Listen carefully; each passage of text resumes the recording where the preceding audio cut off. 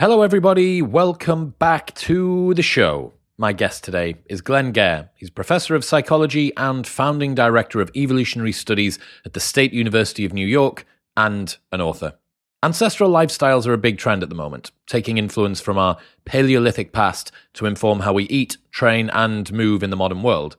But taking an ancestral approach to our psychological well-being is much rarer, and this is Glenn's work. What can insights about our past teach us about how to enjoy the present? Expect to learn why depression and anxiety might actually be useful, why understanding the reason for emotions reduces their power over you, why it's miraculous that the education system has worked at all, why men are twice as likely to die in early adulthood than women, the danger of technology through an evolutionary lens, and much more. It's my final few days in New York City, and then I am back to Austin this weekend. And the programming over the next couple of weeks is insane. So some huge guests, some really exciting episodes I'm looking forward to having. And also looking forward to not living out of a suitcase anymore, which has been the last fortnight of my life. So yes, enjoyed the trip, but looking forward to settling down into a somewhat normal routine for at least the next month. In other news, this episode is brought to you by Manscaped and their brand new Lawnmower 4.0. If you are a gentleman who is trimming his downstairs area with an old face shaver from 3 Christmases ago, then come on, what are you doing? It's the 21st century. Join us in the modern era and use a purpose-built tool for the job. The Lawnmower 4.0 is designed to be the greatest ball and body hair trimmer ever created, featuring a cutting-edge ceramic blade to reduce grooming accidents, a 90-minute battery so that you can take a longer shave, waterproof technology, which allows you to groom in the shower, and an LED light, which illuminates grooming areas for a closer and more precise trim. They've also upgraded to a 7,000 RPM motor with quiet stroke technology, and the 4.0 has got a wireless charging system using electromagnetic induction to help the battery last even longer. So if you are a guy, or if you know a guy in your life that needs to have a little bit more of a trim, this is the perfect gift to give yourself or someone that just needs to get rid of some body hair. Head to manscaped.com and use the code ModernWisdom to get 20% off everything site-wide and free shipping. This is internationally, so no matter where you are, get this direct to your door, 20% off and free shipping with the code ModernWisdom at manscaped.com. In other news, this episode is brought to you by Athletic Greens. You are not eating enough fruit and vegetables in your diet, and you know it, and this is going to help. It is difficult to get enough micronutrients in, no matter how well you are eating, and Athletic Greens just gives you nutritional insurance. No matter how your day has gone, you know that your micronutrients are going to be covered. There's 75 vitamins, minerals, and whole food sourced ingredients, including a multivitamin, multimineral, pre- and probiotic, green superfood blend, and more, that all work together to fill the nutritional gaps that you may have missed in your daily diet. It increases energy and focus, aids with digestion, and supports a healthy immune system, all without the need to take multiple products or pills. This is one drink to rule them all. Athletic Greens is even NSF certified for sports in the US, meaning that Olympians can use it, and they've improved this recipe 53 times over the last decade and counting. It's lifestyle friendly, whether you eat keto, paleo, vegan, dairy-free, or gluten-free, and it contains less than 1 gram of sugar without compromising on taste. It tastes good, it's easy to take, and it will help you feel more healthy and cover those nutritional bases. It's the basis, it's the foundation of my supplementation and millions of other people's as well. Head to athleticgreens.com/modernwisdom to get a year's free supply of vitamin D, 5 free travel packs, free pots, free shakers, and a 60-day money-back guarantee, so you can buy it and try it for 59 days, and if you do not like it, they will give you your money back, so it is risk-free. athleticgreens.com/modernwisdom to go and upgrade your nutrition. And in final news, this episode is brought to you by Mission Tea. Mission believes the world has a caffeine problem, and they're probably right. They're working to solve it by creating a range of 100% natural hot and cold performance teas as alternatives to coffee and energy drinks. It provides something that we all need more of, sustainable energy. Mission has won Great Taste Awards and Sport Nutrition Product of the Year by Runner's World and become part of the daily routine of England cricket players, hundreds of GB athletes, Premier League footballers, F1 teams, business leaders, and thousands of other self-improvers. Anyone who is wanting to improve themselves mentally or physically needs to make sure that their coffee and their caffeine is dialed back. You need less energy drinks throughout the day with more sustained energy and no crashes. 95% of Mission customers said that they felt an improvement in their energy levels after trying it for 30 days. Their bestseller, Energize, is a great alternative to coffee and energy drinks that provides calm and steady natural energy release by providing the right amount of caffeine for sustained energy and helping your body process it in a more long-term way.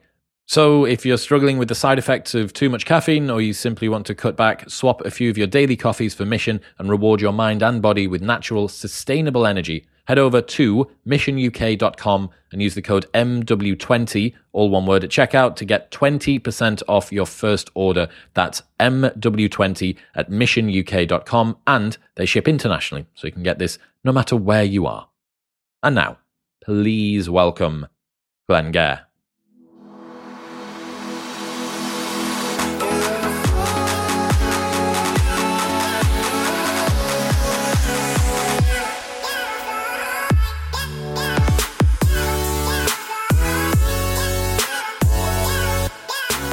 Glenn Gare, welcome to the show. Hey, thanks so much for having me, Chris. Something that I think is really interesting is that there's been a paleo movement around food and training, but there hasn't really seemed to be an equivalent around psychology. There's no sort of paleo psychologists, or at least people that have taken that and tried to apply it to their own lives. I haven't seen many people walking around doing paleo psychology yet. Paleo psychology, that's a great phrase. I wish I would have come up with that myself. It's a really good question. So when we talk about the paleo lifestyle or the paleo movement, most people are familiar with the dietary component of it. And honestly, as someone who teaches about evolution and the human experience, that is the most vivid and easiest example to get across to people. It makes sense. It matches data. People can sort of see their own behavior and think about it. And just the idea of eating too much processed food leading to health problems is, kind of something that we all know. And then this really puts sort of a scientific framework around it. So the paleo diet and the paleo solution related to exercise and nutrition, tons of sense. And it's definitely a reasonably well-established movement at this point.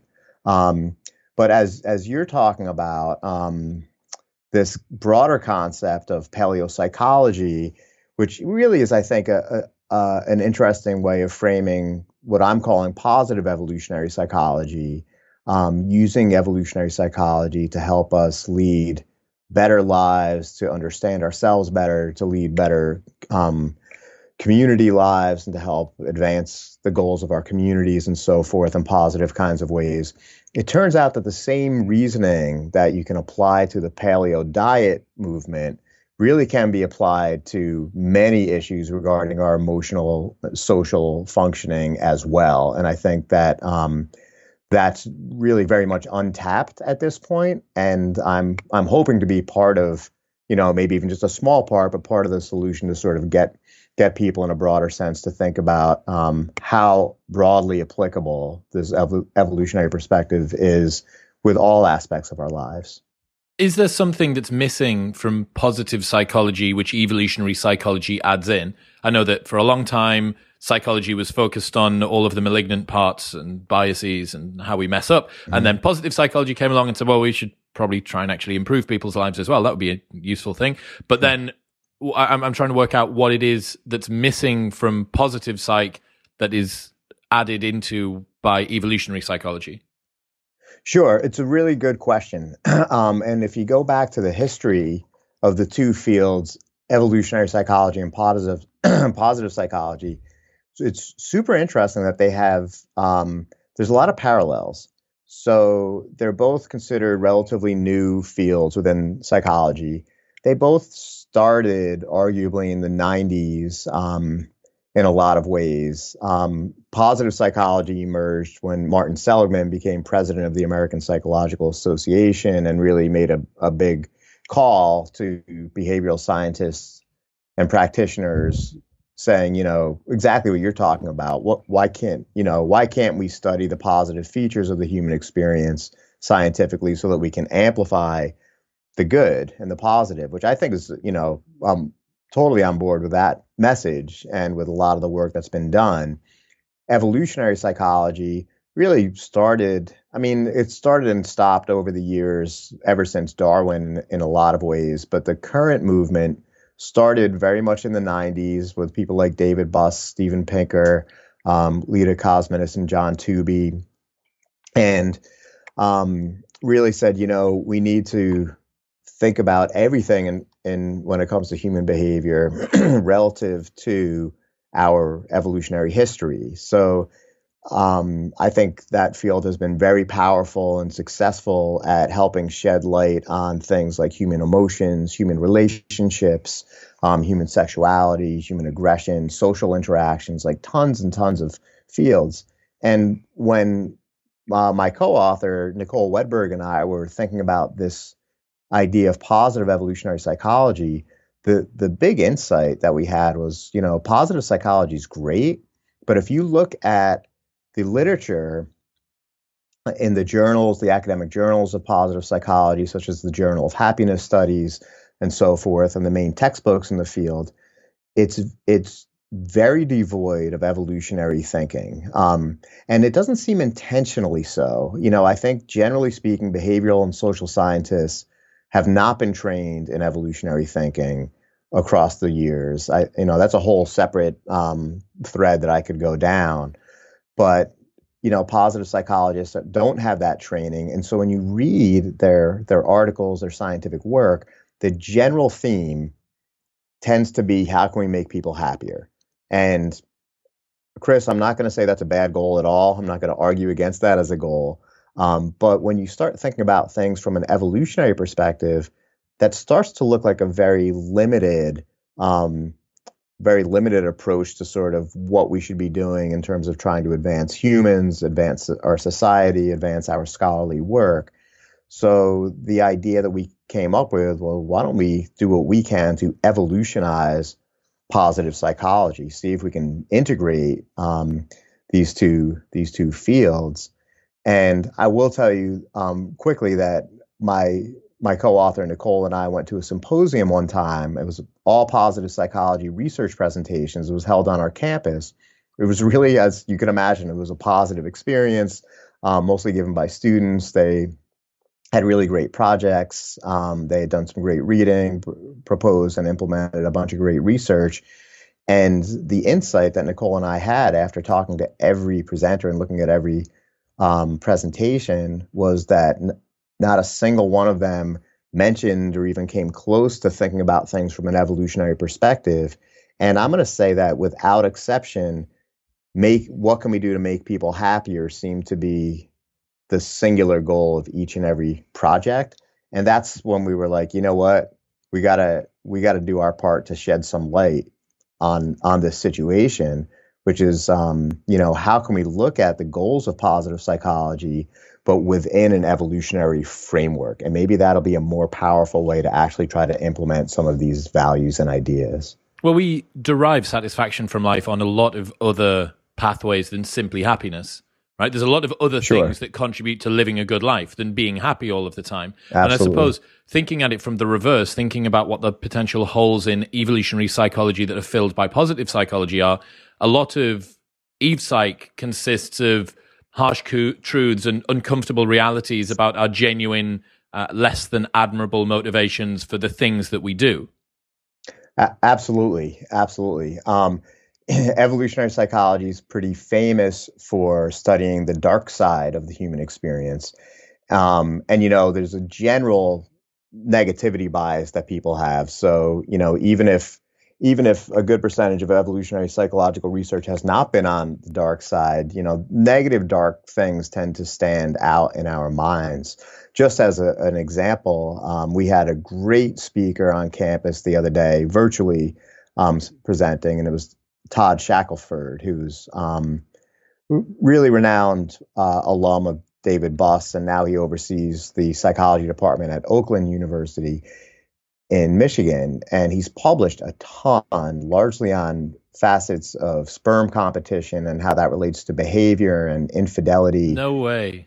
Oh yeah, yeah, great research. And he gave a talk that's the specific concept. Then he had multiple studies on this.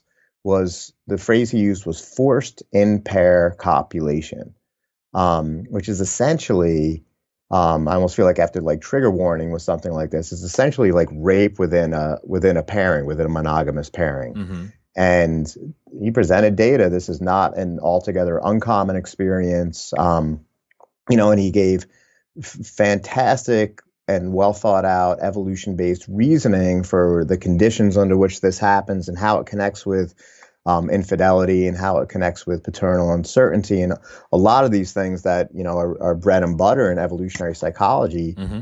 And I'll tell you, I thought it was terrific. There were a few students who heard it that I think were kind of upset about the nature of the content.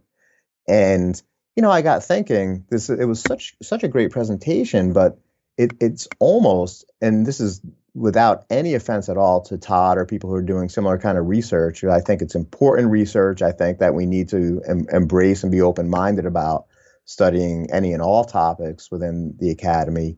But you can see the PR issue, when you, right? Like you can see like, well, there's a PR issue in everything to do with evolutionary psychology, as far as I can see. Like, look at David Buss's most recent one, Men Behaving Badly, or Bad Men, I think it was in America, or in the UK. In the UK, right. Dude, that was, it's an entire book telling you that all of the things that you think that you value in your partner are adaptations to try and get around your own sexual defenses, that you're basically in a predator-prey it's analogous to predators and prey that we have one party that gets a new type of trick and then the other one has to learn about how the trick works to then dampen that down. Yeah. Dude, our motivations for most of the things that we do, it's not that they're not virtuous, but they're not as pure as we think that they are. They often come from a place which is significantly more zero-sum, it's significantly more competitive, it's significantly less altruistic. Sure. Absolutely. And it's funny because I know David reasonably well, and I think the world of him and his research. But I do think that he's almost been too successful. And what I mean by that is his research on sex differences and human mating and our evolved psychology surrounding mating has been so prolific. And that's one of the things, and there's, like you're saying, there's multiple things in evolutionary psych, but that's one of the things in evolutionary psych that makes a lot of people in the modern landscape feel uncomfortable about, this idea of... Yeah, that makes a lot of sense. It would be nice if David Buss is looking at some of the darker aspects of human nature through an evolutionary lens. It would be nice to have somebody who is equally well known, but looking at some of the lighter sides. But I suppose you're right, it's just less...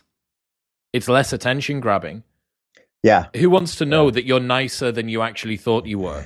Right, it's just not going to grab headlines. So do you think, is that one of the big hurdles? Because I'm fascinated by evolutionary psychology and constantly surprised. I'm also fascinated by the fact that it hasn't been integrated into modern society tremendously well. Right.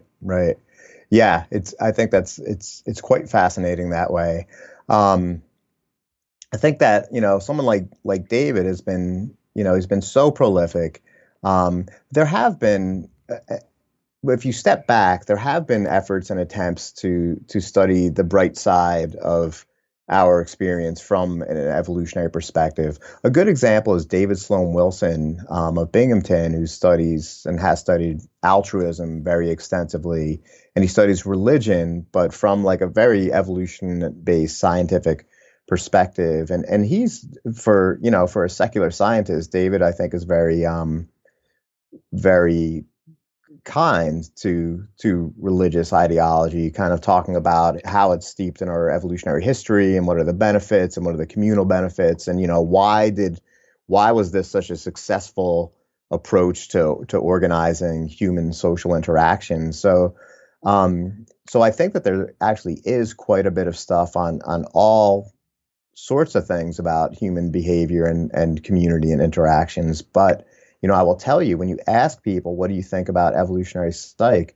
A very high proportion of people say, oh, that's the stuff that says that men and women are different and that, it justifies males' bad behavior and this kind of thing. And it's like, you hear this from person after person. I'm like, no, that's, this is like, it's like there's a pie and this is like maybe a small slice of it that's kind of related to what people are talking about. But man, they hear that and they latch onto it. So that's something quite interesting, because a lot of the time when you bring up the fact that people who are perhaps on the left might have an issue with some of the conclusions that are drawn from evolutionary psychology, and most of the responses to that are, these people on the left are idiots, they're denying the way that we work, blah, blah, blah.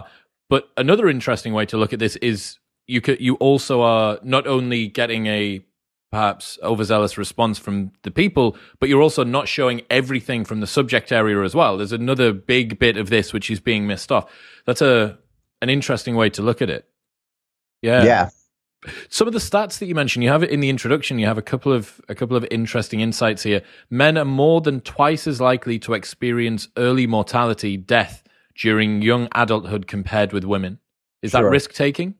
It's related to risk taking. Yeah, this is the work of Dan Kruger and Randy Nesse.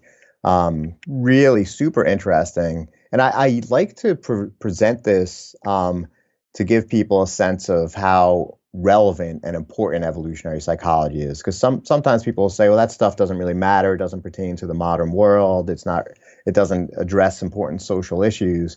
And the stuff on male to female mortality ratio is huge. It's a very reliable set of findings. So Dan Kruger, who's an evolutionary psychologist who works in a school of public health at University of Michigan, he has access to all kinds of health related data, and started with his then mentor, Randy Nesse, who, coined the term Darwinian medicine, huge scholar in the field. He said, well, mortality is a pretty big health related issue. And I have a whole bunch of evolution-based predictions surrounding mortality. And so Dan was essentially empowered to start looking at this. And what he found was, it's been known for quite a while that males, in terms of simply survival and mortality, don't do as well as women. Men live shorter lives. They're more likely to die at different life stages than are women for various kinds of reasons.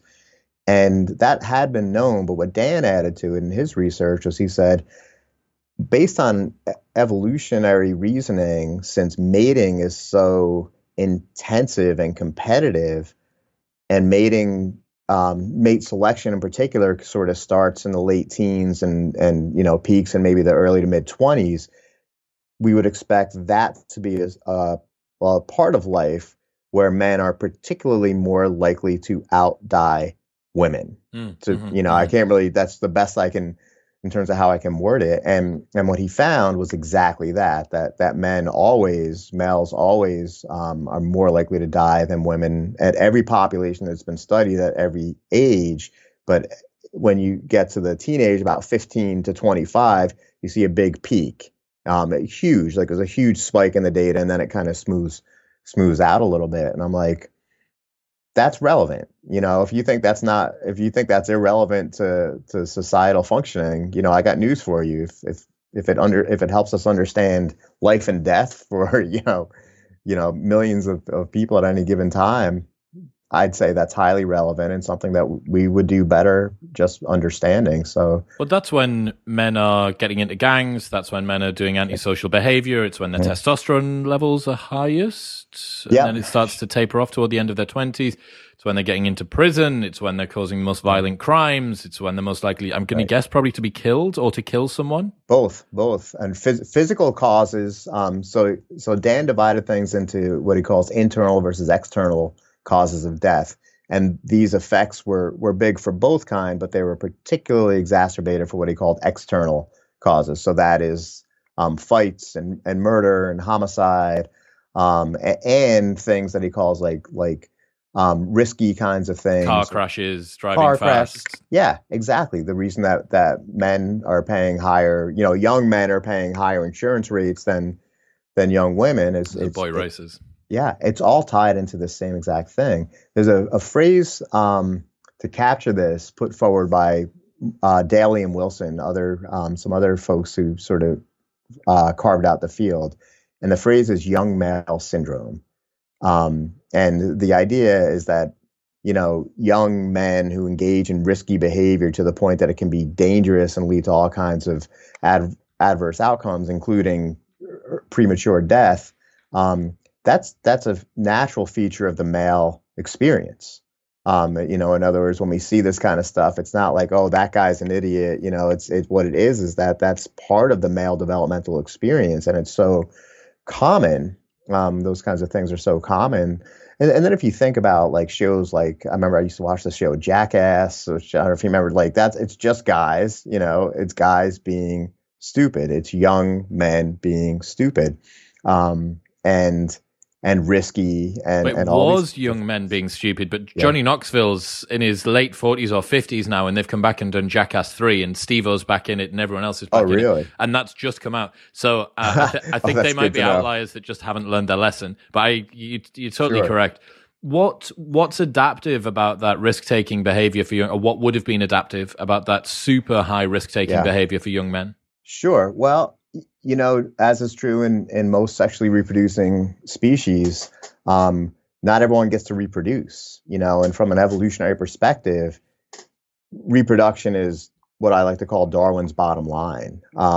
And being shut out of reproduction from an evolutionary perspective is something that you would totally expect any and all kinds of adaptations to emerge to prevent being shut out of reproduction, because any of our ancestors that didn't reproduce didn't become ancestors. So the ones who did reproduce had whatever behavioral and physical adaptations that ultimately cultivated reproduction.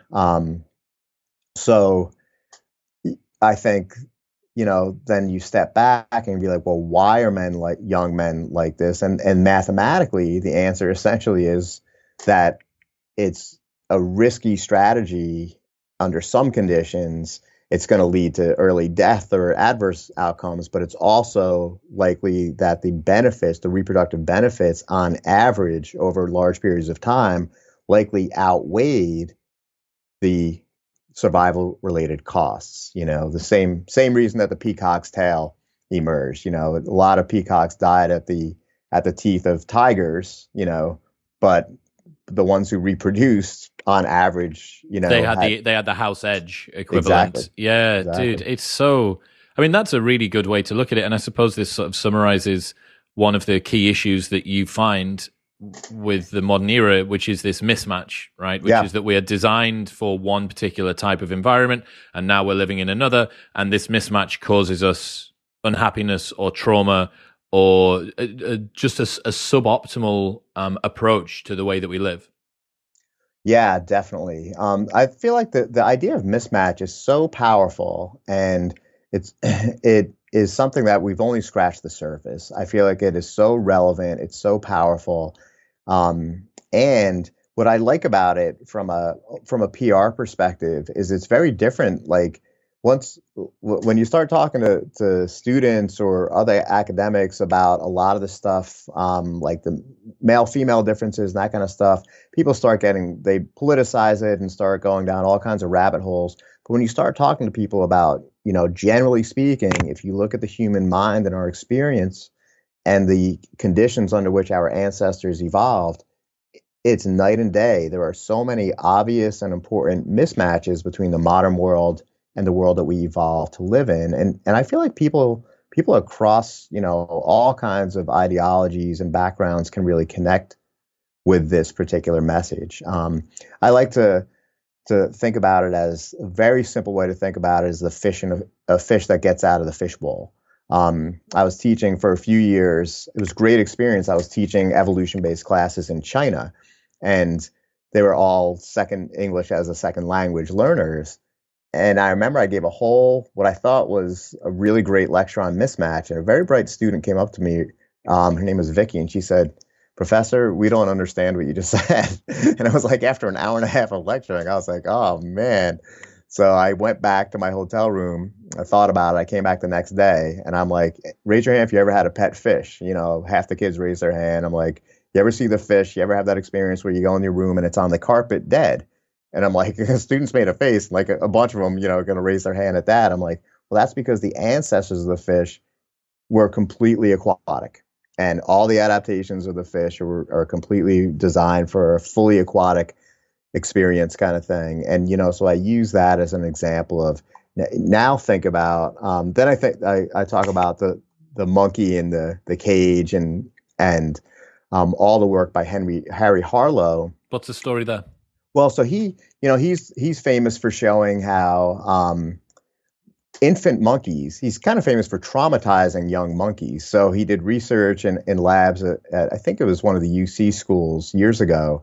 And if you take a monkey a little baby monkey away from its mom, these were rhesus monkeys and macaques he was using, and you give it a choice of a fake mother that's either like a stuffed animal, kind of like a fluffy monkey-like stuffed animal, versus a fake mother that's wire, like made out of metal, but has milk on it. Like the monkeys are torn because they feel the comfort of the one, but they need the milk from the other. But a secondary, so that's a lesson on natural impulses regarding need for maternal care kind of thing. But a secondary thing is all the monkeys that were in his research, who were taken away from their mothers for experimental purposes, when they were released with the rest of the colony that he had, they were messed up and they weren't able to engage in regular appropriate mating behavior or friendship behavior or coalitional behavior. They really showed just a deep set of problems. And you can think about it as well, their experiences were completely mismatched. Under ancestral conditions, little baby monkeys weren't taken out of their natural environment for several years. And then, sorry, my light goes off automatically. Modern technology, right? And this is the reason in New York, the Bronx Zoo, when I was a kid, I would go to the Bronx Zoo all the time, and they had this great place called the Monkey House. And the Monkey House was like this big old building and had maybe 50 cages, and the cages just had random monkeys. Sometimes they were with the same species, sometimes not. Sometimes there was like a log in there kind of thing to try to make it seem a little bit natural-ish. And in 2012, the Bronx Zoo closed the Monkey House. And worse, they turned it into administrative offices. But, from a mismatch perspective, you can totally see it. At some point, zoologists figured out, wait a minute, we're torturing these animals. We're putting them in mismatched conditions. They're showing stress responses. They're showing anxiety responses and so forth. And it only makes sense once you start to think about things from the evolutionary perspective and from the mismatch perspective in particular. So the next step is, well, let's take a look at the modern human experience and look at us, engaging in like a Skype conversation. Look at us, sitting in our chairs, with artificial light on a nighttime. Yeah, sure.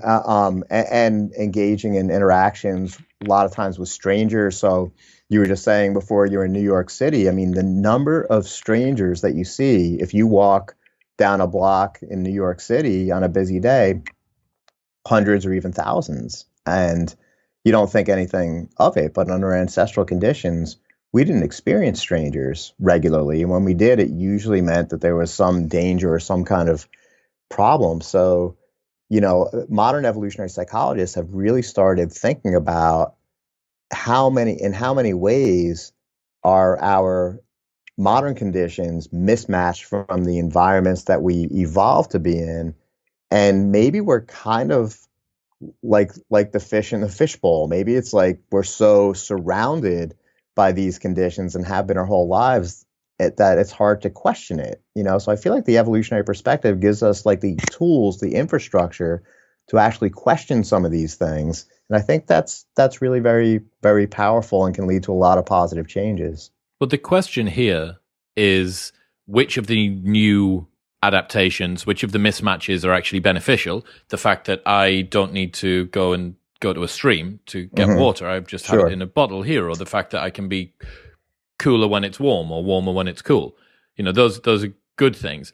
what are the things that we have as a part of society, and specifically for you, that are making us psychologically unhealthy? So what would be some of the big problems that you've got, or what would be the main Sure. enemies in terms of mismatch?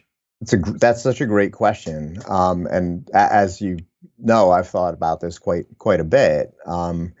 Over the past several years, a lot of the research in my lab has been on this question. We've demonstrated that modern public education is mismatched in a whole bunch of ways that can have adverse effects. Modern politics is mismatched. We've done research showing that humans are not really good at processing large-scale politics. So if you see, like, why is the political world such a mess these days? Part of the reason is because our minds evolved for small scale politics and not large scale politics. And the one that I've focused on quite a bit of late that I'm really interested in is, I guess, what we'd have to call like social media or like modern communication systems. Under ancestral conditions, if you were going to communicate with someone, it was going to be face to face, and that was it. That was the only choice for lion's share of human evolutionary history. And if you're face to face with someone that your interactions are going to be very different than if you're anonymous and you're dealing with a stranger. And if you're anonymous and dealing with a stranger and you're communicating through a screen, suddenly like the number of mismatches that creep into it are enormous. So when I teach about this, I'll ask my students, I'll say, just write down what percentage of your communications with other people in the last week has been of the non-face-to-face variety. And on average, we usually see they'll say 70, 80%, and I've got to tell you, it's for my generation, that's starting to be true as well. We used to sort of laugh at the young kids and their cell phones, and now everyone, grandmas, grandpas, everyone's addicted to their cell phones. And it's such a problem because, like you're saying, Chris, the number of benefits that come from this are obvious. The simple way to think about it is, with this simple thing right here, I can ask and answer any question in the entire history of the world within 1 second. Like at any moment, at any time. It's crazy. The power that has. I can communicate with people immediately. If I have a family member that is in trouble, I can immediately provide kind of financial or some other kind of help. So the benefits are all, I think, very obvious, and we think quite a bit about those benefits. What we don't see, because we're the fish in the fishbowl, what we don't see is the problems associated with it. And when you start thinking about it from a mismatch perspective, man, there are problems. So I'll give one example: anonymous communication. Under ancestral conditions, there wasn't anonymous communication, and in fact, we kind of evolved to be a little skittish about anonymous communication. So, when you go to the grocery store, someone has their name badge on. When a student comes into my class, I say, "Hi, I'm Glenn. What's your name?" Your name's on the roster. Doctors introduce themselves by name. If you think about the professions where anonymity is part of what they're doing, it's really rare. I like to give the example of clowns. I wrote a whole piece about why clown phobia is pretty common. I'm like, well, clowns are that's like the only job where you're hiding your identity. They have a made up name. They got this. They're in a mask. They're in a costume. They don't break character. Like, that's creepy. But it's partly creepy because under ancestral conditions, we were only dealing with people in a face-to-face variety. On top of that, when you look at research on antisocial behavior, the best way to get people to do bad things is hide their identity. You did a Halloween. There was a Halloween experiment about this. Yeah, exactly. What was that? So this is a study done by Diener in the 1970s where they brought kids. Kids were trick-or-treating.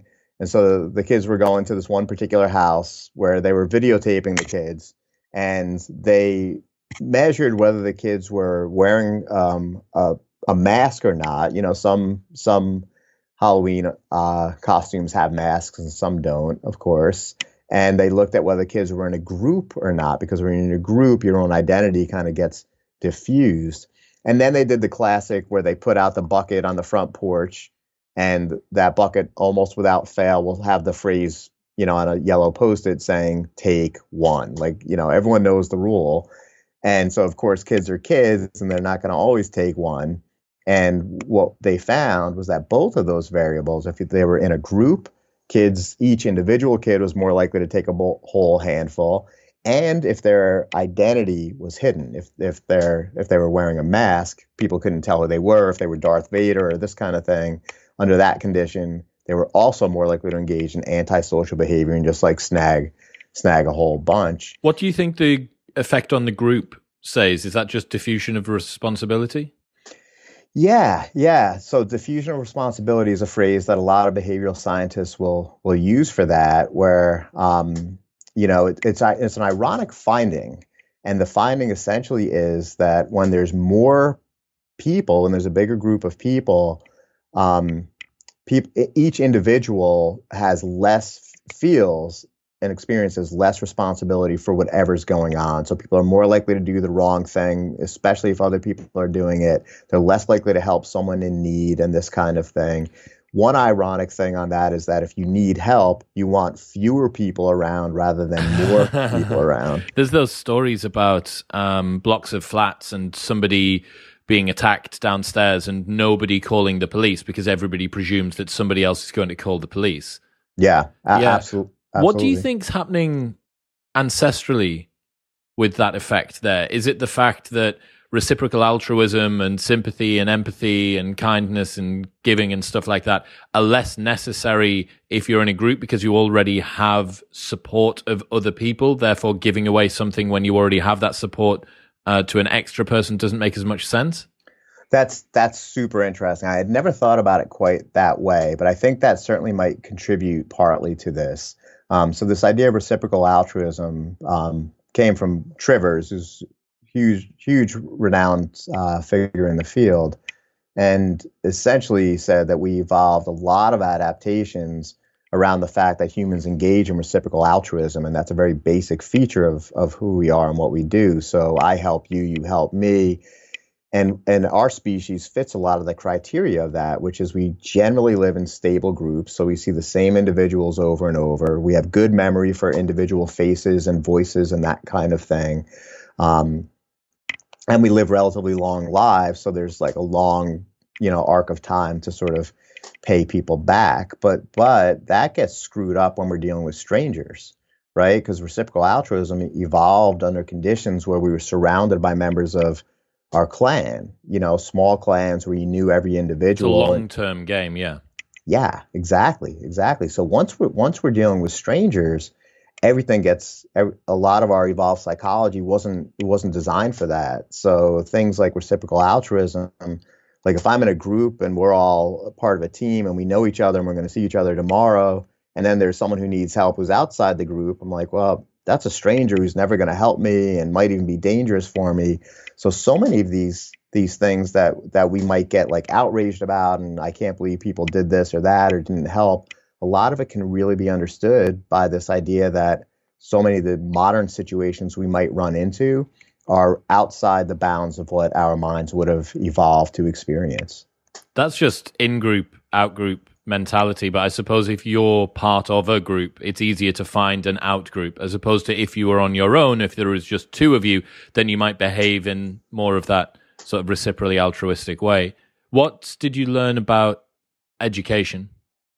Yeah, so that was a really fascinating area to get into. We have obligatory public education, and that's true in so much of the modern world these days. And I had a student named Katie Gruskin who was she was in my evolutionary studies seminar and became super interested in. She just started thinking about education. She was an ed major, and she was thinking about education from an evolutionary perspective. So I pointed her toward the literature of Peter Gray, who's at Boston College, who's written extensively about education from an evolutionary perspective. The skinny of what he finds is that modern public school systems have very mismatched and unnatural ways of educating young kids. This idea of sitting, having kids in the same age. So like age stratification is one problem. Everyone here is 10 and there's 30 of you and there's one 30-year-old woman over there and you're going to sit there for 8 hours every single day and listen to what that person says. And the knowledge that you're going to get is what we might call secondary instead of primary knowledge. So instead of like learning how to do something, which is under ancestral conditions, what education would have looked like, we're like writing about it. And instead of like, throwing a ball and seeing what happens, we're like writing about the physics of it and arcs and the math of it. That stuff's, it's important, but we have such a focus on that kind of secondary knowledge. There's less time for play. There's less time for natural interactions. There's less time for mixed age kinds of groups. And, one of the outcomes associated with that is you tend to see tons of kids, and it seems to increase every year, are diagnosed with attentional kinds of problems and are given prescriptions for pharmaceuticals. And, maybe the problem is not the kid, maybe the problem is the situation. So my student Katie did a whole study that really took this approach of thinking of schools as derivative of factory mindsets. And so when you look at when public schools were started, largely in the UK, actually is where her research took her. It was, the bell rings at the factory and everyone's going to start working and the bell rings again and it's lunchtime and this kind of thing. I heard that they used the same bells in schools as they did in factories.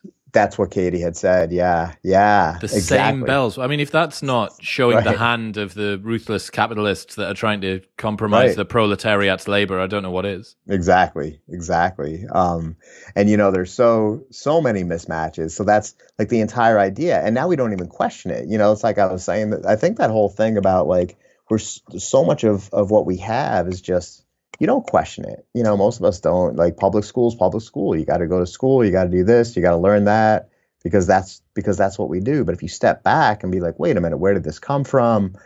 Why is it like this? And what Peter Gray did, and Katie leaned a lot on his research for her work.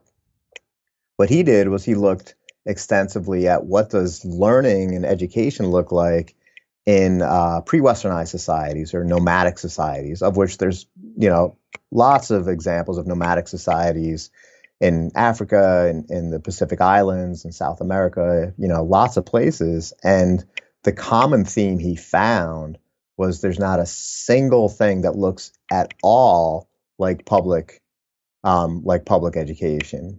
That the word learning and playing and education, none of those concepts are teased apart in these pre-Westernized groups. And regularly, kids are learning from other kids that the main teachers in pre-Westernized nomadic societies aren't adults, but they're kids that are usually slightly older. So an 8-year-old might learn from a 12-year-old, and a 16-year-old might be teaching something to a 15-year-old or a 14-year-old. And they're learning while they're playing and while they're just kind of out for the day and interacting. And wow, that is wildly different than sit down and take this standardized test and use number 2 pencil. And if you can't do it, take this pill, and we're going to have to talk to your mom and dad because there's something the matter with you. And, I feel like this mismatched perspective really forces us to step back and just look at the problems we have and just step back and think about them from this deeper level. And I feel like it's powerful. And what Katie found, the short version of her work, and she published it in Evolutionary Behavioral Sciences, was that she asked people, she gave a whole list of things that are typical of nomadic education, nomadic learning contexts, learning in groups, learning in mixed age groups, more project-based kinds of experiences. And what she found was people who reported a higher proportion of those experiences in their own elementary school experiences liked school better later and did better at school at all levels later than that. So to the extent that we can step back, and this kind of goes to your original question about paleopsychology, how can we use this perspective not just for what we eat and nutrition and that kind of thing. But for sort of our broader Paleo so education. paleo education, exactly. And there's something to it. Going on to the emotions that you looked at, what did you learn about kindness? I find this quite an interesting thing to think about evolutionarily, because kindness is one of those. It's quite bizarre why you would decide to give away some of your time or feel a compulsion to help another person. We're told, survival of the fittest, that evolution is this sort of ruthless tool. Kindness appears to be a little bit of an interesting dynamic in that. Absolutely. So, kindness from an evolutionary perspective is super interesting for all the reasons that you just pointed out. And one of the things about kindness is we like it in mates. Let me just kind of start there. I'll sort of unpack things a bit more from there. But when David Buss, probably the best known figure in the field, or certainly one of them, and he's a great guy and a great researcher. When he did his famous research in the late 80s, early 90s about what do people want in mates, what got famously amplified from that was how men and women want different things across lots of cultures. And that's true, but the headline that really got sort of dismissed is that kindness and mutual love were, for both men and women, across pretty much all these cultures, number one. That was ubiquitous. Yeah. Yeah, exactly. And there's something very, it's not as sexy, it's people are like, well, that's fine, but wow, men like this and women don't, and women like this and men don't. It's much easier to say, oh, men are after youth and fertility and women are after resources and status than both of them are after kindness. And I saw a recent study on this that just came out last month, and humor is up there for both men and women. Absolutely. For lots of good reasons. So, one of the reasons that kindness exists is, if it's effective in securing a mate, and if it's effective in maintaining an effective mateship, then it's going to be selected. That's kind of evolution 101 in a sexually reproducing species. So even though that didn't get a lot of airtime with the findings from what Buss and his colleagues found, it's really, really critical, and it makes a lot of sense. If you have a kind mate, then that means that that's someone that you can trust your feelings with, you can be vulnerable with, you can expect that person to help you and to provide you benefits. And then it becomes a reciprocal altruism kind of thing where, you're providing benefits back and forth and that kind of thing. So, and again, kindness doesn't exist in every species, but we're a species where we evolved to be surrounded by the same individuals over long periods of time. And that social ecosystem has to be considered strongly when we think about our evolved psychology. So under that kind of condition, it makes sense that kindness would evolve because individuals need to get along with one another. And if someone gets a reputation as exploitative or stealing from others and not putting in their fair share, they're going to be outed by others, and they might end up being ostracized or punished in various kinds of ways. So I think that the importance of kindness as essentially an adaptation that helps make people attractive as mates, as friends. We're doing a study right now about leadership, and there's multiple paths toward leadership. Some leaders become leaders because they're ruthless and intimidating and selfish and scary. And some people become leaders because they're so kind and genuine and other oriented that people trust them and like, yes, this person has my interest in mind. So I think that kindness certainly has a place in the human evolutionary story for lots of different reasons. I suppose that you can see quite easily here how the evolutionary mismatch is at play, because in the modern world we can live on our own in an Airbnb, getting food delivered to us, and we're safe because the police have the streets, and we're warm because there's electricity and heating, and we don't need other people. If you have sufficient resources, you can go through your entire life basically not interacting with other people, and apart from maybe over the internet at your remote work job. But the difference is We would have never been able to survive on our own previously. And that kindness would have engendered other people to want to help us. It would have meant that we would have been less likely. Speaking of that, actually, I know this isn't specifically what you looked at, but I'm fascinated by the evolutionary explanation for depression and anxiety. Have you ever looked at that? Yeah, absolutely. And that's something else that we cover a bit in the book. It's really interesting because from a positive psychology perspective, generally speaking, eradicating negative affect, negative emotional states seems to be a paramount goal. And trust me, I don't like anxiety or depression as much as the next guy. But there's a great anecdote that I included in part of the book by Randy Nesse. So Randy coined the term Darwinian medicine, has published extensively, including several books on Darwinian psychiatry, and how all the mental and physical health fields will benefit from being Darwinized and evolutionized. And his background's as a psychiatrist, and he had this great anecdote that led him to thinking this way, which was he was working at the University of Michigan, and he was doing therapy in addition to his faculty position, and he had a client who was also a professor in a different department, and the client said he was pretty anxious, and so Randy talked to him and then prescribed him some anti-anxiety pills, the equivalent of Xanax at the time, and said, "Come back in a month and talk to me." And the guy came back and he said, "All right, well, how you doing?" He said, "Well, I feel good. I'm not anxious anymore." And so Randy's like, "All right." And he said, "But there's still a problem." He's like, "Well, what is it?" And he's like, "Well, I got a pile of papers this big on my desk, and I don't care to grade them whatsoever. And the students are knocking on my door, and how come you're not doing your work? And what's up with you?"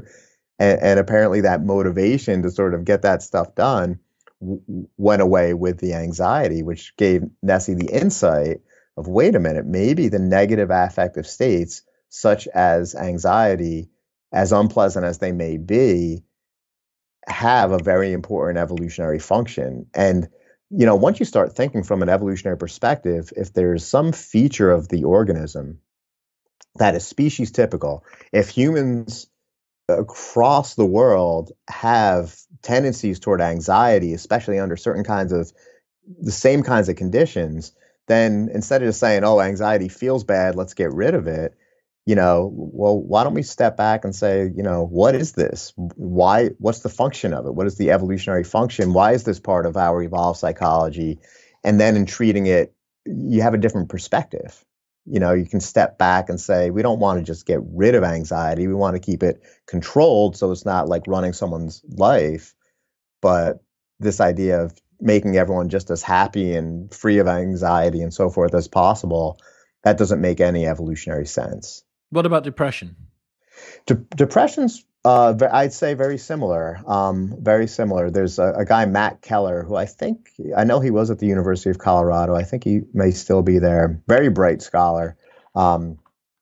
Published research a while back, really extensively looking at depression from an evolutionary lens. And he was asking the same questions. He was like, well, instead of just getting rid of depression, which obviously, depression can be debilitating and have all kinds of adverse outcomes. It's like, but what might be the evolutionary function of depression? It's essentially the question. And what he found was, even though the DSM, which is the main book that's used for diagnosing mental psychopathologies and mental health issues on a large global scale, the DSM at that time, when it talked about depression, it did not take, and it still doesn't, it didn't take an evolutionary approach. So it just had all these symptoms, and if you've had these symptoms over this amount of time, then we're going to call you depressed. And what Matt Keller found was that depression can actually come about by multiple pathways, and probably the best way to address depression is to think about the pathway that led to it. The two specific contrasting examples he gave, one was the loss of a loved one. So loss of a loved one is a classic catalyst for depression. People might become depressed depending on the closeness of the relationship and so forth for extensive periods of time. And when people lose a loved one, they tend to reach out to others and try to form social connections. So, a common thing that's found in people who have depression caused by loss is a reaching out to others, whereas another catalyst for depression is an error, a major error. You messed something up. There was something that was your fault. You failed at something. Cheat on a partner. Yes. Yeah. Messed up. You can't take it back. It becomes public, this kind of thing. And with this kind of thing, with depression that follows from that, people don't reach out to others. People withdraw. People stay in bed late. People stop eating. People like, I don't want to talk to anyone. They really, and the way he puts it is, and you also see a lot of obsessive thinking. And he says people are like, it's like your mind goes into overdrive of, let me replay that and let me figure out what can I do in the future to not do that again. So a lot of the symptoms will look the same, but they're actually very different kinds of experiences, and the specific patterns that go with those two different forms of depression seem to be adaptive given the sort of context under which they each came about. So the grief depression, that is, I've lost somebody that was close to me. Presumably this person would have provided me with support and maybe food and maybe attention and status perhaps also. It is in my interests to reach out to other people because I need to become more integrated into the tribe, the group around me, and I'm going to do that by reaching out more.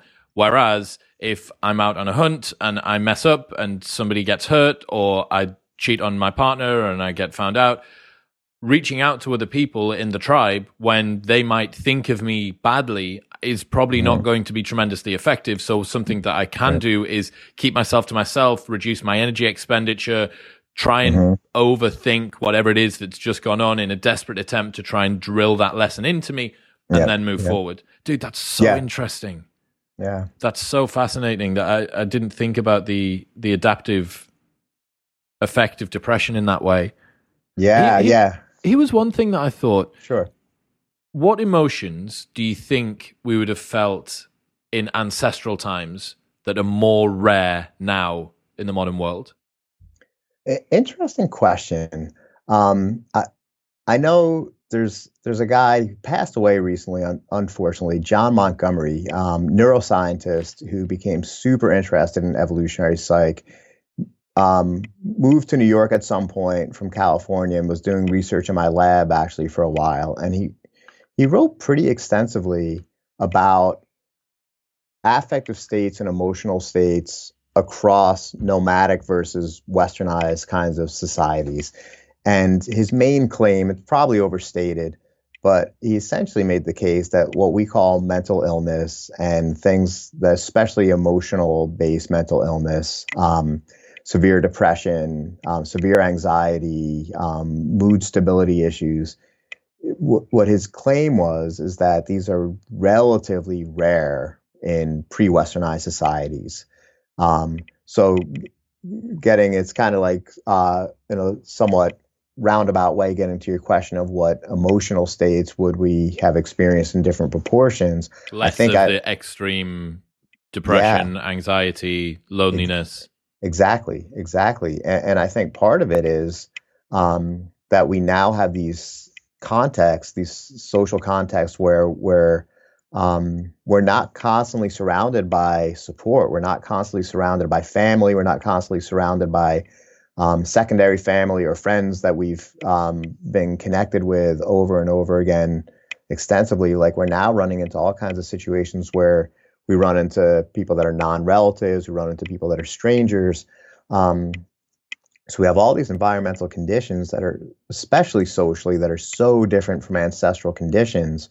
And what you find is anxiety and depression are way more common in urbanized areas than even in suburban areas or rural areas, or certainly in nomadic kinds of environments. And I feel like from an evolutionary perspective, we can totally understand this, so people are like asking like, why? Well, maybe we need more psychiatrists in large cities. Maybe we need better pharmaceuticals, this kind of thing. Maybe we need more group therapy. And I'm not saying that these are bad things, and certainly could be beneficial. But again, the evolutionary perspective really encourages us to step back and say, wait a minute, let's take a big picture look at this and see, why is this happening in the first place? I wondered whether awe would be an emotion that we might feel a little bit more ancestrally. Just that, people try and chase that down now by going to a movie and seeing really cool special effects. But I think our awe radar has been tuned down a little bit because of what we can have delivered to us by technology, and also a detachment from the natural world. It's very rare that you would see a beautiful night sky, and yet the times when you do, or at least for me, I look up and I think, oh God, I need to do this more. I must spend more time staring at the night sky, and then you don't. And I think, well, why? What is it about that? The same as a big field, a beautiful, wide open space. Why is it that I like the look of that? Well, probably because I could see predators and prey from an absolute mile off. And yet, for the most part, my vision is constrained by walls or buildings or the pillars of my car. And I felt like awe would perhaps be one of them. Yeah, I think that's a great question. There's this concept of a supernormal stimulus, and a supernormal stimulus is something that an organism evolved to respond to. And it's like for some reason or another, usually artificially by human means, there's an expanded or amplified version of the stimulus is made. And a lot of times, we can think of companies as making all kinds of products that are just like amplified versions of things that we gravitate towards. So you like food that's high in carbohydrates and sugar and salt. Well, here's McDonald's, and it's cheap on top of that kind of thing. So I feel like in the modern world, we have things that are just like would have been unbelievable under ancestral conditions. Would have been, a McDonald's milkshake 20,000 years ago would have been by far and away the sweetest thing anyone on earth would have ever experienced. And now you can get one every single day for like $2. And so we get a little bit desensitized to it, and then the other part of what you're talking about, Chris, and I'm a huge advocate of the outdoors. And I lead hikes on our campus. We have great mountains right here in New Paltz, and try to get outside as much as I can.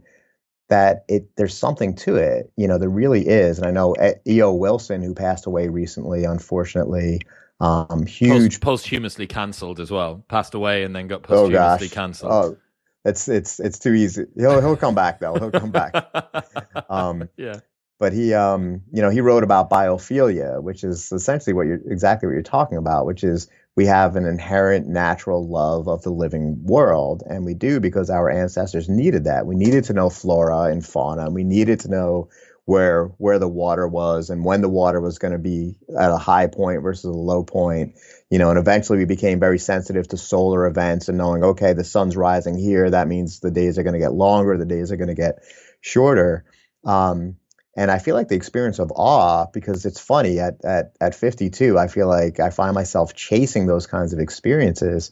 And I had this insight the other day. I was talking with a good friend about the sun, and it's funny because like where I live, I can actually watch the sunrise right over the Hudson River, which on mornings where I catch it, it's just like magical. Like there's nothing that beats it. And I can track it. I can see now it's starting to come northward every morning, just a little bit more and a little bit earlier.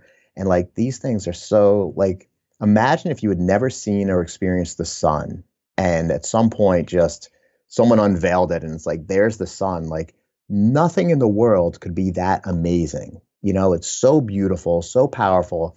And when you think about so many like nomadic groups and ancestral groups that were like sun worshipers, like, yeah, because that thing, that's the energy for all of us. That's providing everything for all of the food that we're going to need for our sustenance.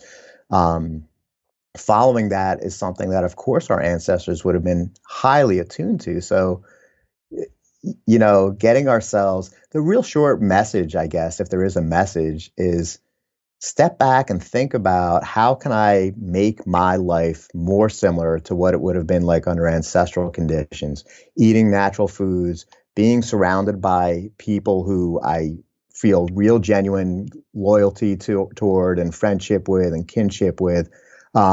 Finding, see if that works. Finding real love where there's someone that you actually really appreciate in a very deep way and connect with in a deep kind of way. Getting into the out of doors, eating natural foods.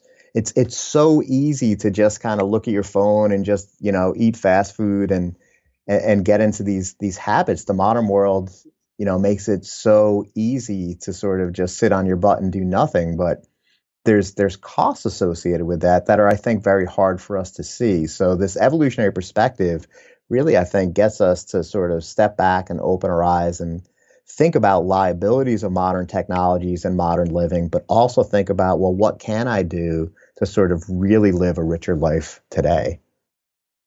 It's something that I think about a lot. I think it's something that everybody thinks about. Everybody knows that the things that they do on a daily basis are probably not all the best for them, right? We constantly have this tension inside of our minds, this whether it be productivity guilt or connection with family guilt or overwork guilt, whatever it is, right? There's some sort of shame or resentment that we have for the way that we've spent the last 24 hours because we could have got up earlier and seen the sun, or we should have gone out for a walk more, or we should have called our parents, or we should have done whatever. And, previously there wouldn't have been anything else to do that wasn't that. It would have been, the majority of your life would have been spent outdoors with your family, eating natural foods, because there was no alternative. That was it. And it very much is. Increasingly, I'm thinking about this, that we are kind of trying to reinvent a happier version of life. That's generally what the modern world is, right? Yeah. We've tried to create a happier, safer, more convenient version of life for us, because otherwise we'd just still be living on fields and plains. And it is very much the job, I think, of the modern human to try and think, right, what has the world thrown out? Which part of this bath with bathwater was baby, and which bit of it should I have held on to? And that's the sort of the perennial challenge that everybody has at the moment. How much am I supposed to? How much is it worth me chasing down this new job role or this new bit of status when I don't need any more status? When I genuinely might take more pleasure from just getting home an hour earlier and spending it with my kids, or I genuinely might prefer to just get a job that is 5 minutes down the road because I already have enough money, I already have enough whatever else it is, and it means that I can spend my time training or doing whatever else it is that I really, really enjoy to do, which is, again, more naturalistic. People that choose to spend... I've been spending a bit of time around people in New York who have some very, very expensive apartments, one of them in Tribeca, and I thought, for this sort of money, you could probably have a house and the flights to be able to get there on 3 different continents in some small little place. And which one's going to give you more satisfaction? And it really is. And that's not to say that there isn't value in having a beautiful apartment that's convenient in downtown and your kids can have good education and all that stuff. But we do get lied to, both by ourselves and by what the people around us do and by what culture tells us that we're supposed to do. And very much the most effective people that I know aren't people that are going out and seeking new information. They're ones that are fantastic at filtering the information that they get. They're the ones that are able to really discriminate the signal from the noise. And they go, okay, this is something that I need. This is horse shit. I don't need this. This is pointless. It doesn't add anything to my life. And that convenience is the final sort of nail in the coffin, that when you mix hypernormal stimuli with always on availability, it's really difficult. I'm walking down the street. I was going to the gym earlier on. I walked past the Krispy Kreme in Times Square. And I thought, I'm on my way to the gym. Why am I looking at this Krispy Kreme place as if I want to go to it? Like, I'm literally going to offset it. Well, it's because it's there. Yeah. It's because it's directly in front of me, and because there's basically no benefit in the here and now for me doing it. There'll be a benefit, there'll be a pain, for me to pay tomorrow or in a couple of weeks' time when I'm not as lean as I want to be. But yeah, man, I think I really hope that paleopsychology becomes more of a field that people pay attention to, because I genuinely do think it's probably got a lot of the answers to questions that people feel are super existential and are actually just mismatches between what their system is used to and what they're doing now. Yeah. I mean, I appreciate. I think you've articulated that really well, and certainly a lot of the work that I've done in the last few years has really been trying to advance exactly this. One angle that I've thought about quite a bit has to do with government and business organizations, where especially like producers of technology. So you can imagine, the companies that are social media companies or Apple or companies that are making these technologies. Wouldn't it be great if they had trainings or personnel or something, some structure that explicitly connected with an evolutionary approach? Wouldn't it be great if Snapchat and Instagram had people at a very high level with an understanding of, this stuff can be addictive, this stuff can be problematic, and what can we do, understanding human evolved psychology, what can we do with this product to help minimize those unforeseen liabilities? Well, And so I feel I like think there's what they're doing, what these people are doing, they do understand the evolution, or at least in part they understand it, but they're using it to further magnify the revenue and the time on the revenue. sites that they do with Absolutely. these apps. So yeah, I think first off, you would need to have a change of philosophy. If you Hmm. give these people a deeper understanding of how the human brain works, to me that just seems a lot like you're giving them more leverage to be able to take people's time away. But I think that you're right with that as well. It'd be fantastic if these technology companies could use the insights around how our minds work to make our lives better, because it's their choice Yeah. what we do with our devices. They could make the apps less addictive. They could make the time that we spend on them more meaningful to us. They could connect us with stuff that makes us feel better rather than more outraged and blah, blah, blah. And I wonder whether we're going to look back in 50 years' time at this period in the same way as us looking back at those ladies that used to lick the nibs of the paintbrushes that had radium on them and think, what were you doing? Or the people that worked Right. in next to factories that were spewing out smoke, and just Yeah. see it as, Yeah. this was a perhaps necessary cost en route to finding a more refined version of something that would later be a completed product. But God, I'm glad that I didn't live through that time. Wow. That's a very powerful idea. And to be honest, I think what you're painting is almost a best case scenario. Or that it gets better. That's presuming that it gets better, Right, not worse. right, with right. VR and metaverse Yeah. and augmented reality and Neuralink and stuff like that. Yeah, when you can't escape it anymore, if we don't fix the philosophy problem around this misalignment between what we want and what the apps do, yeah, it just gets deeper, right? It just gets more embedded. Yeah, I think so. I think you're absolutely right on that. Glenn Geyer, ladies and gentlemen, if people want to keep up to date with the work that you do, where should they go? Oh, well, I've got my website, glengare.com, and I also have a Psychology Today blog called Darwin's Subterranean World, and I would be more than happy to connect with people who have questions or want to engage in discussions. So thanks, Glenn. Yep, thanks so much, Chris. Appreciate being on the show.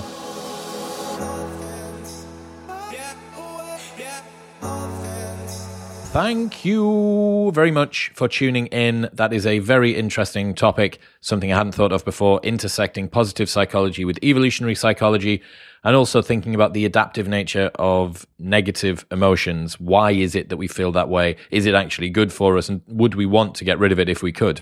Don't forget, get a 20% discount site-wide and free shipping on your Lawnmower 4.0 by going to manscaped.com and using the code ModernWisdom. You can get 5 free travel packs, free pots, free shakers, and a year's supply of free vitamin D by going to athleticgreens.com/modernwisdom. And you can get a 20% discount on Mission's high-performance tees at missionuk.com and the code MW20. I'll see you next time.